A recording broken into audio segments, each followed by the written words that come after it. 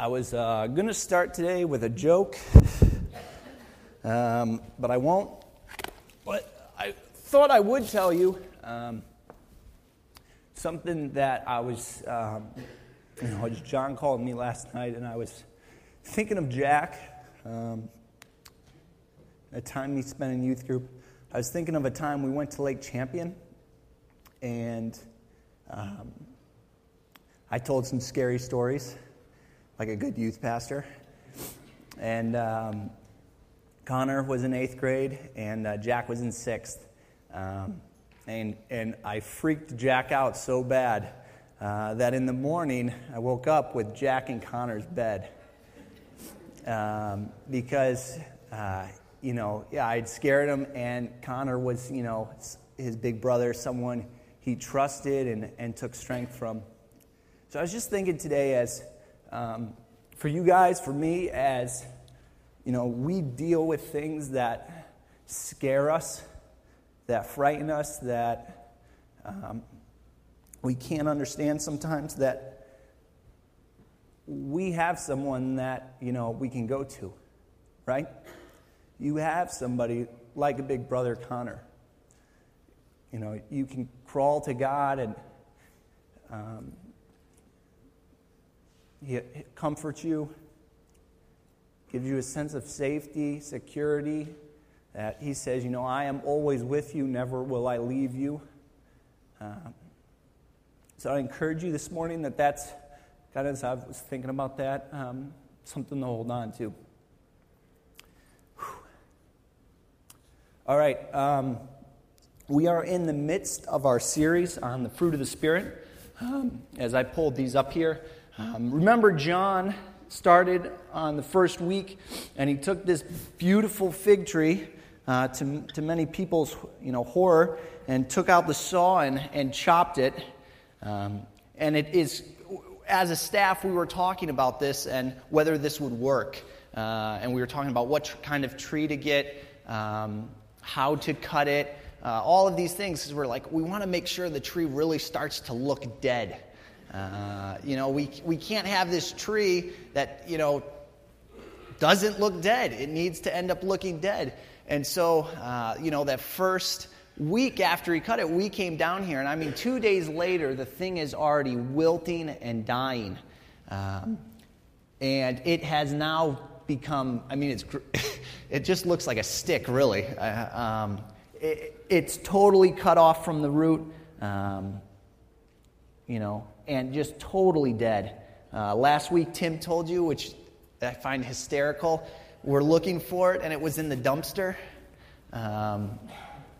Somebody working here saw it. It was like, oh, there's one place that tree should go, in the dumpster. And so we pulled it out of the dumpster to set it back up here this morning. But we use this as just an illustration for you guys that, as John came up with this series, he was really reading and looking out of John 15. And the passage that talks about Jesus saying, you must abide in me. You must stay connected. Because if you stay connected, you will bear fruit. And you can see this.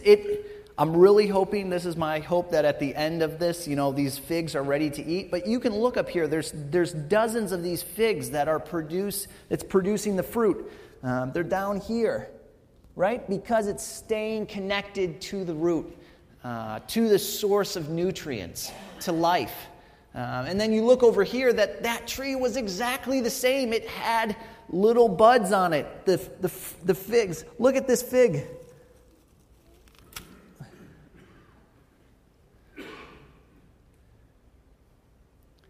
It got cut off from the root. It didn't abide. It didn't remain. It didn't stay with the root.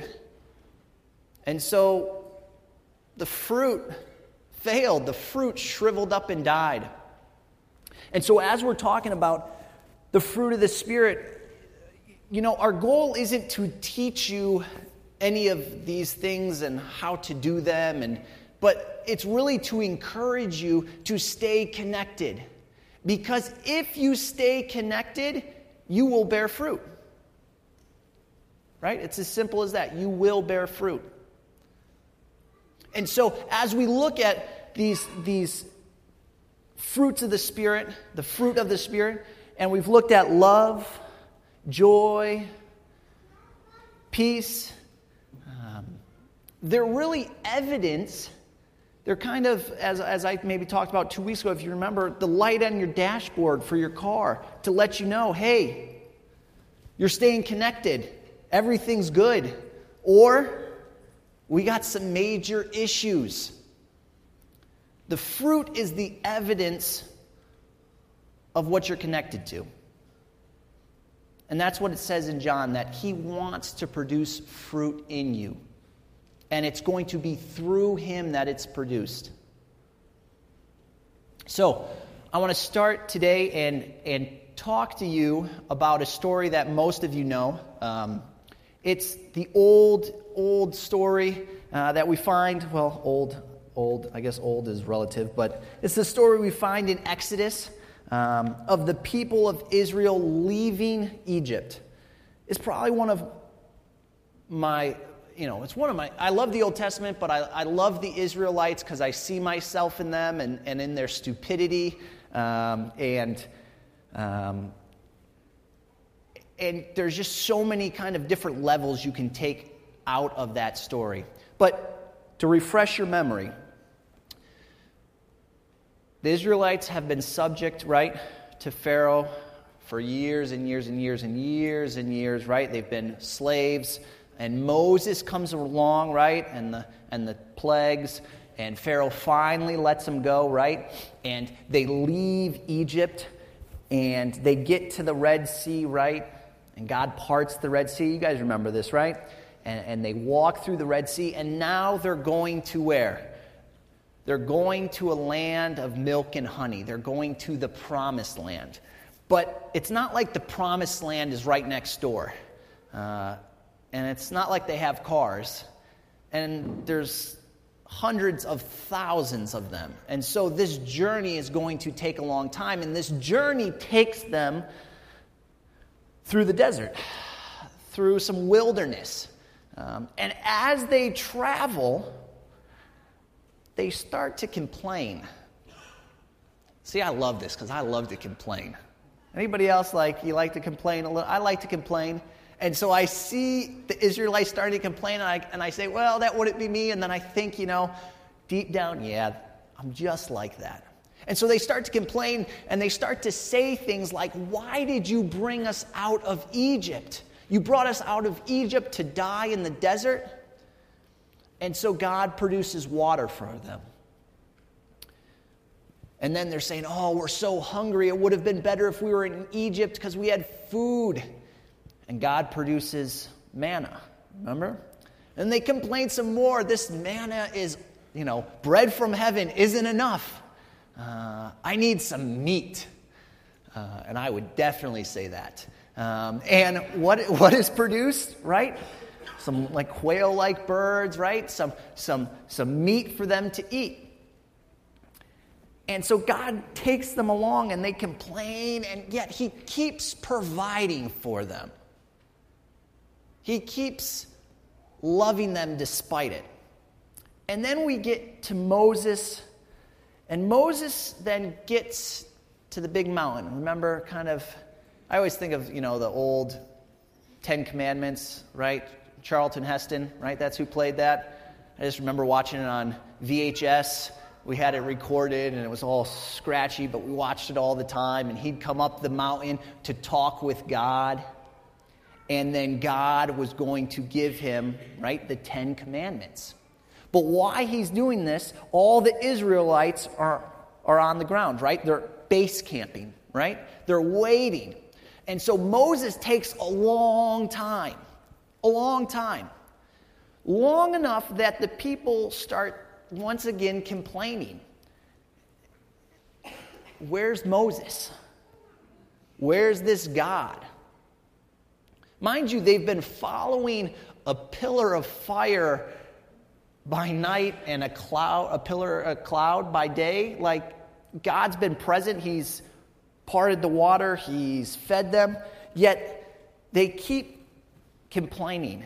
And soon enough, they go, we need a God we can see and we can worship. And so they get Aaron, remember, make us something. So everybody starts taking off their jewelry. It's like throwing it at them. Make us a god. Can you imagine if we did that, like, John goes on vacation or something, and I'm up here, you're like, no, we don't like Steve. Make us a John. Start throwing your jewelry at us. We can make a little statue. But that's basically what they did. They made a god for themselves, right? The golden calf, right? You guys all remember your Sunday school lessons, right? The golden calf. And they start to worship it. And Moses comes down, and he is furious, right? I cannot believe you guys. You couldn't wait for me, right? And he takes the commandments and he throws them down, right? And they break and shatter. And so these are like the big rules that God just gave them, that God put on a tablet for them. And Moses shatters them because he's so mad. And there's some more stuff that ensues. And Moses goes then back up to the mountain to talk to God because now he needs to get a new set. Like, sorry, I broke the old one. As you become a parent, you really, everything, I just always constantly think about your kids. For you guys probably know, like I think of my son, he loves these certain toys and he breaks them constantly. And then my wife, who has not more love for my son, much more something for him, goes and buys like a stockpile of them. So when he breaks one, she can switch it out. That's the kind of thinking. Like he comes up and goes, Mom, I broke the leg off my toy. She's like, oh, it's okay. And then the next day she's like, I found a new one, and he's all excited. So that's Moses. He has to go back up. He broke the last one, and he gets a new set. And as he does this, God is speaking to him. And this is the verse I want to highlight. If you want to put that up, Nancy, in Exodus 34:6. Perfect. And he, meaning God, passed in front of Moses proclaiming. Okay, so this is God proclaiming about himself. The Lord, the compassionate and gracious God, slow to anger, abounding in love and faithfulness. This is what God says to himself after Moses comes up, having to deal with all the people of Israel who have constantly complained and disobeyed God.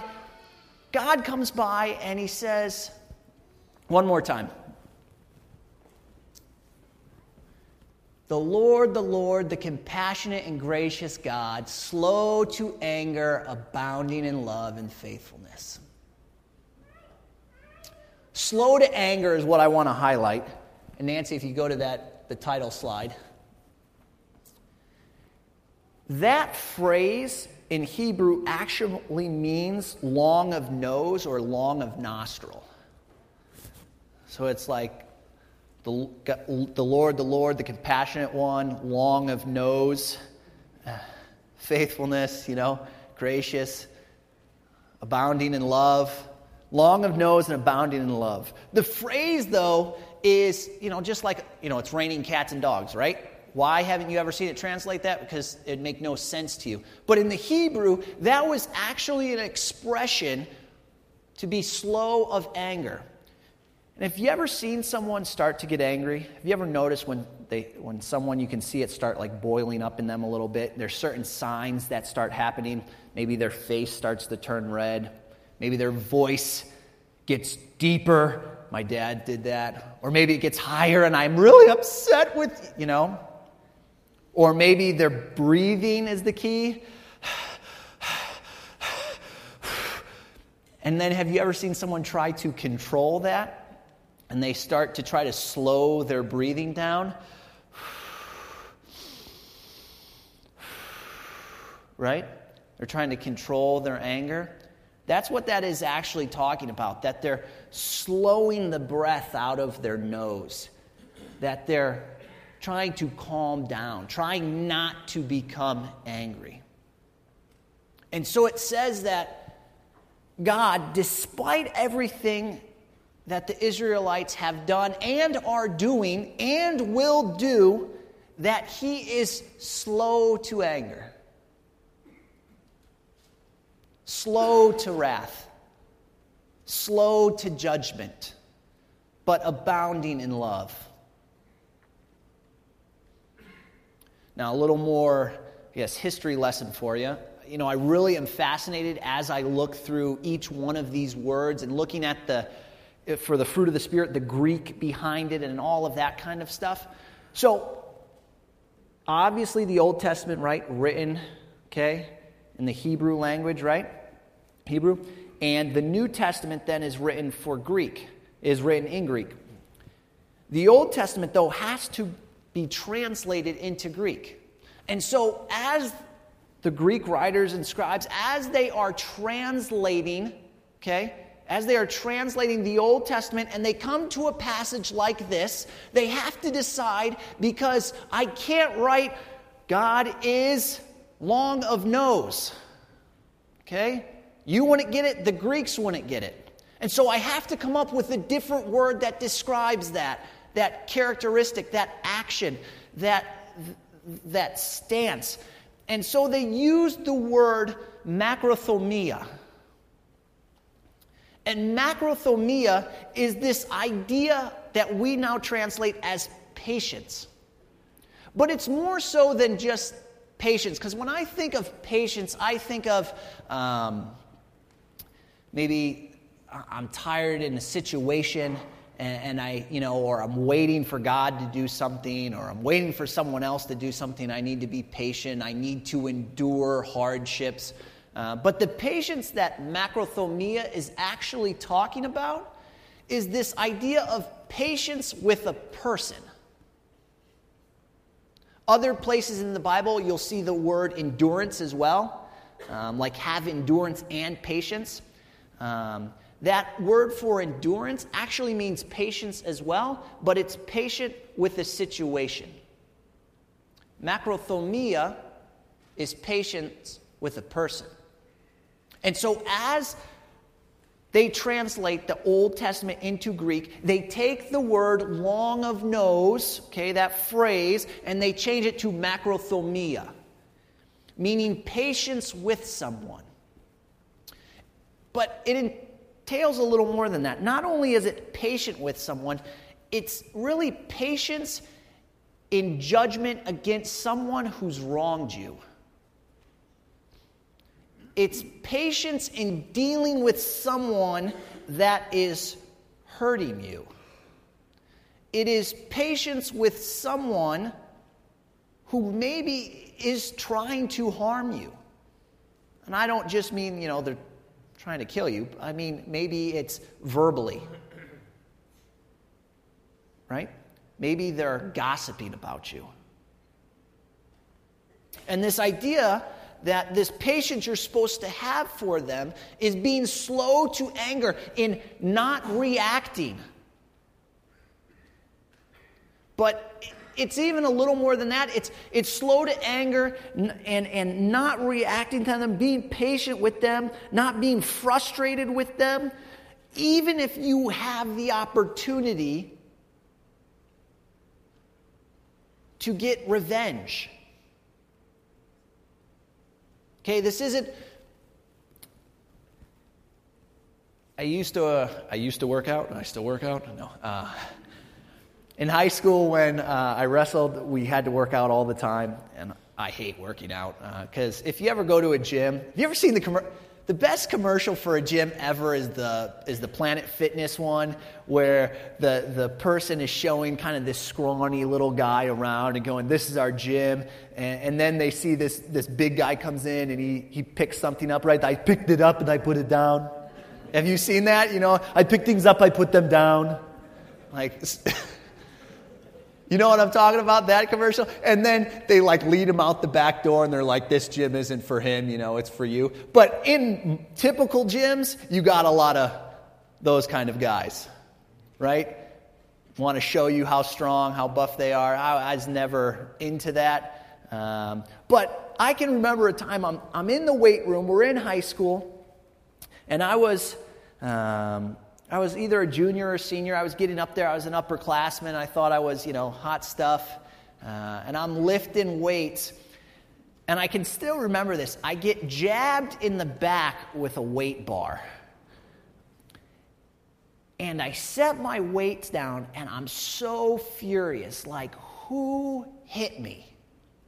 And I whip around, and it's the biggest guy on our team. I was wrestling 140. He was wrestling 275.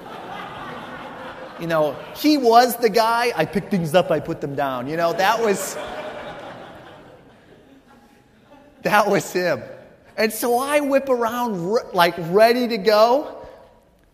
I see him, I'm like, oh, no problem. I'll have patience with you. Okay, that's not what I'm talking about with patience. This is a patience where you could do something about it. Not, he's huge, I just have to endure it. I have to be patient with him. I can't get revenge on him. This is, I could do something about it. This is maybe more along the lines of another commercial for Family Guy. I don't watch the show. I'm not a big fan of it. But the best commercial I've ever seen for that is where the little baby walks in and the mother is laying on the bed. And he goes, Mom, Mommy, Mummy, Mum, Mummy, Mummy, Mum. And if it lasts forever. It's like a 30-second commercial of just that. And then he, Mom, what? Hi. And he runs away. If you have a kid, you may understand that you could do something to get back at them, but you don't. You put up with them. Even when they make you angry, you don't go, oh, I'm going to get revenge on my kid. Right? Like, that's ludicrous. Yet, here's the opposite. We don't do that maybe with our kids, but we do that with our spouses. Some of you are like, oh, Steve needs to go to counseling with Melissa. Has your spouse ever hurt you? If you're married, probably, yeah. Maybe it wasn't intentional. Maybe it was. Maybe something inside of you goes like, I need to hurt them back. I need to say something to them to hurt them as bad as they hurt me. We do this at work with someone that's maybe been gossiping about us, belittle. I can't say it. What's the word I'm looking for? Yeah, see? Hope the mic picked that up. But we do this at work obviously not with any of my coworkers, just so you know. But, we get frustrated with them, and then what are some things that we say? We say things like, I hope they get what they deserve. Right? I hope they get what's coming to them. And then, the boss is talking to us, and we have an opportunity to slide in a little remark about them and their lack of work or lack of character, right? To get them back for what they've done for us. And so we think, I'm justified in this. Do you know what they've done to me? All of this isn't macrothumia. Patience with a person. It's putting up with them despite what they do to you. And in fact, it's not only putting up with them, but not wishing that they would get what they deserve. It's this attitude that because I love, I want to see the situation resolved without the punishment, without the judgment. And this is why when God goes in front of Moses, he says, I am slow to anger and abounding in love. There's one guy in the Bible, I think, that really displays that at a certain point. You look at the life of David. And David, right, is this little shepherd boy, but then that gets anointed to be king of Israel. Remember? Because Saul, the previous king, or really the current king, is disobeying God. And God tells him, I'm going to take away your throne, your kingship. And someone else is going to have it. And so we find David, remember the story? David then slays Goliath. Got it? Right? He slays him. And then he becomes kind of high up in Saul's court, and he plays the harp for him. But we get to a point where Saul starts to despise David. And if you read in 1 Samuel, there's almost a dozen times where Saul tries to kill David. The first time we have him playing the harp for him, and it says that Saul takes a spear, and literally it says he tries to pin David to the wall. That's the first time. Then he does it again. Like David runs away, then David comes back and he tries to do it again. Then he doesn't like David, and so he's like, how can I get rid of him? How can I destroy him? He goes, oh, you can marry my daughter, but you have to go and kill 100 Philistines, 1,000 Philistines. Go on the front line and fight for me. And his thought was, the Philistines will kill him for me. But God's with David, right? He's successful. We hear later on that he's at his house at one point, and Saul sends messenger or people to go grab him, but David is kind of alerted, and he jumps out the window, right, and he escapes. Saul sends people after people to go hunt for David, and David is running away from Saul. And finally, Saul gets kind of so fed up that nobody can kill David that he is going to go do it himself. If you read some of the Psalms, you hear about kind of David's lament to God about being chased and about Saul trying to kill him. And so we get to the point where at one point, David is in a cave, and Saul and his army come in there, but don't really realize that there's other men in there. And it says that Saul goes to sleep, and David comes out and is sitting right next to Saul. And it says that he cuts off a small piece of his cloak or his robe. And while some of the other people in his army and his men are saying you could take his life, David said no. And as Saul wakes up, David kind of leaves and then calls out from a distance, see what I have? It's a piece of your robe. You know what I could have done? And it says that then Saul kind of says, I'm so sorry for chasing you. And there's this change of heart. But like the next chapter, he goes back at him again. And once again, we find Saul sleeping with his men, and David comes into the camp and takes Saul's water jug, steals his Nalgene, right? Takes his spear. And once again, people with him go, you could take his life. You would be justified if you did. Look, he's trying to kill you. You are the anointed king to be. But David says, no, the Lord will deal with Saul. He says, the Lord will deal with him. And when that time comes, then I will be king. And so then once again he calls to Saul and he says, look what I have. I could have taken your life again, but I didn't. That is macrothumia.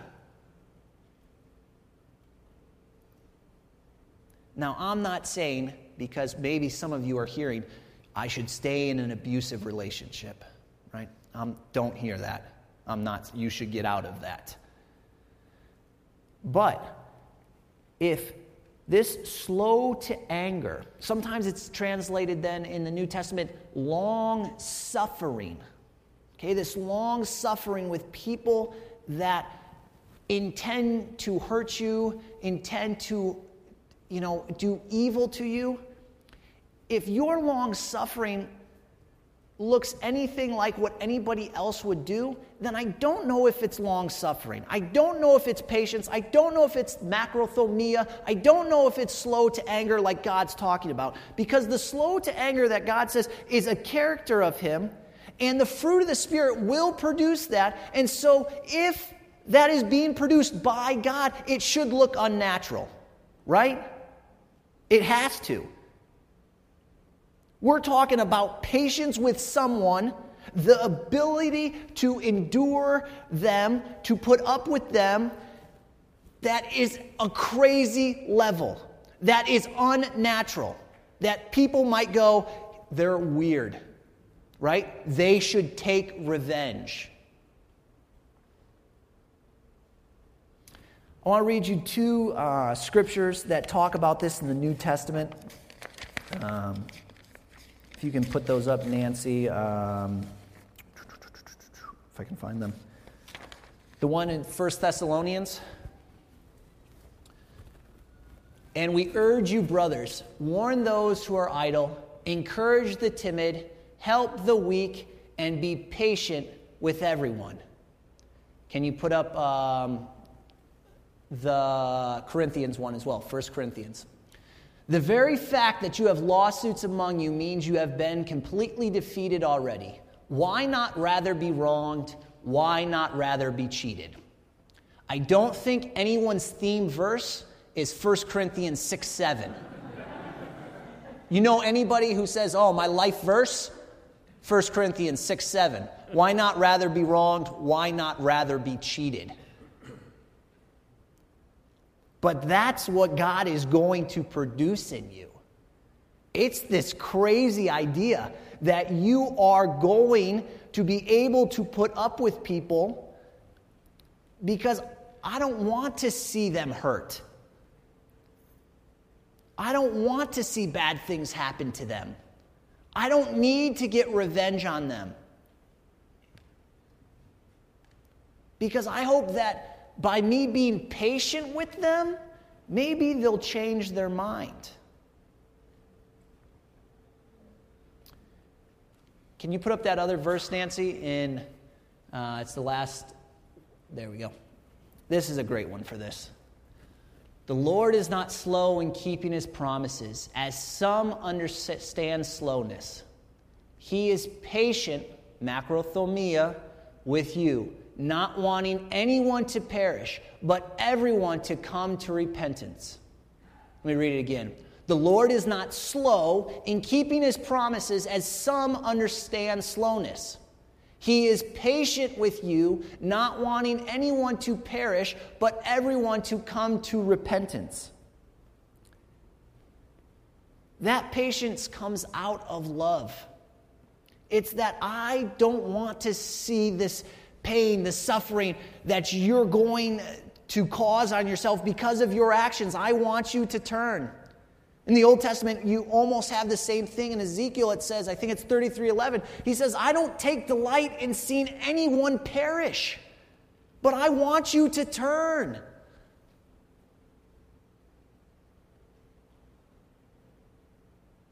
Do you have that same attitude towards people that are offending you, that are hurting you, that cause pain? I want to see them changed. I'm going to be patient with them in hopes that they change. That is a much easier one to kind of think about up here than actually live out here, right? Through our actions. Because we feel like I have the right to retaliate.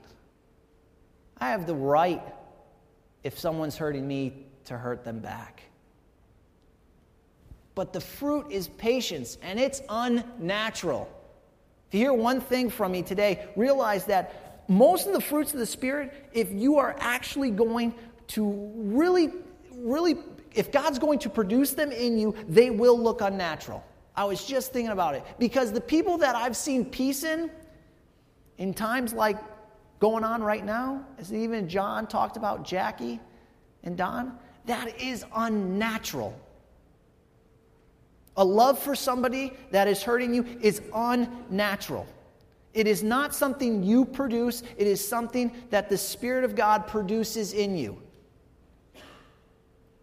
But you have to abide. Right? All these talks are really like promos to abide. You know, we're all trying to say the same thing every time is you got to stay connected.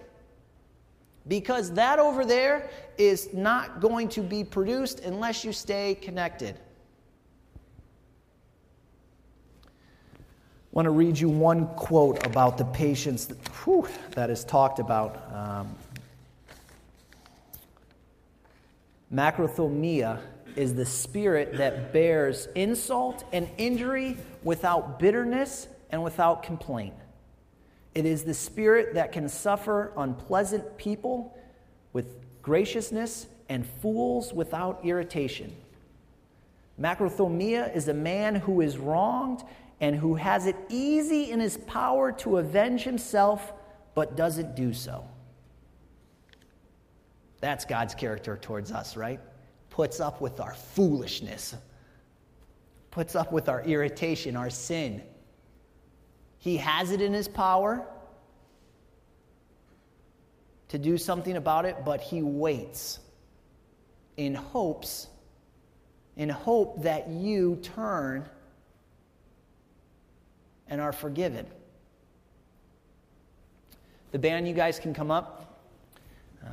And as they come up, I'll...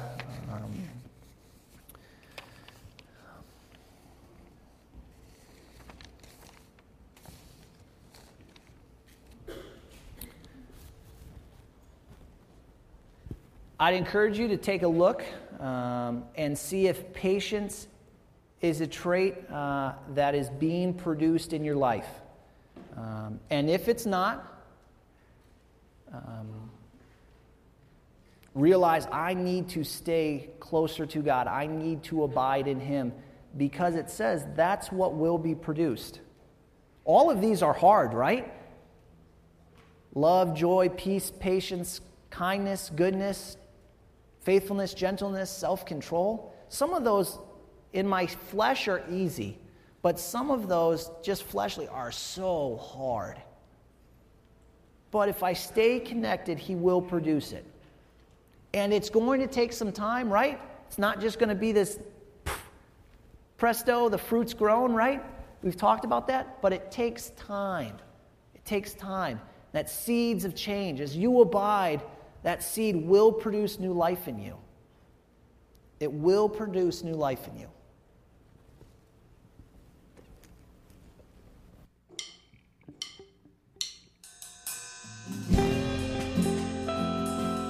Stand with us as we close.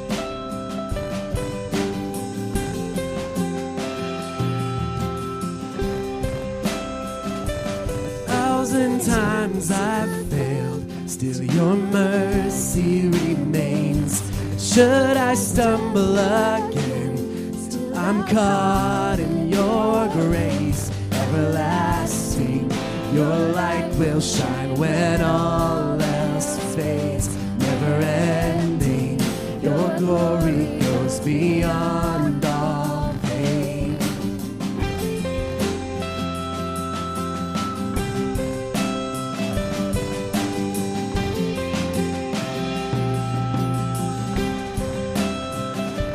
Will above all else, my purpose remains. The art of losing myself in bringing you praise. Everlasting, your light will shine when all else fades. Never ending, your glory goes beyond all pain. And my heart and my soul, I give you control.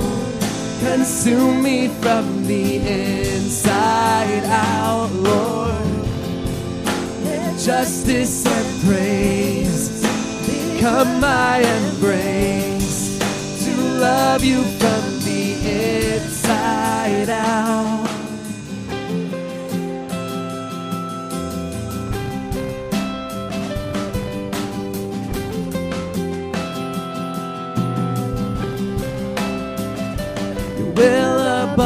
above all else, my purpose remains the art of losing myself in bringing you praise. Everlasting, your light will shine when all else fades. Never ending, your glory goes beyond all fame. My heart and my soul, I give you control. Consume me from the inside out, Lord. Let justice and praise become my embrace, to love you from the inside out. Everlasting, your light will shine when all else fades. Never ending, your glory goes beyond all pain. And the cry of my heart is to you praise from the inside out. Lord, my soul cries out. Everlasting, your light will shine when all else fades. Never ending, your glory goes beyond all pain. And the cry of my heart is to bring you praise from the inside out. Lord, my soul cries out from the inside out. Lord, my soul cries out.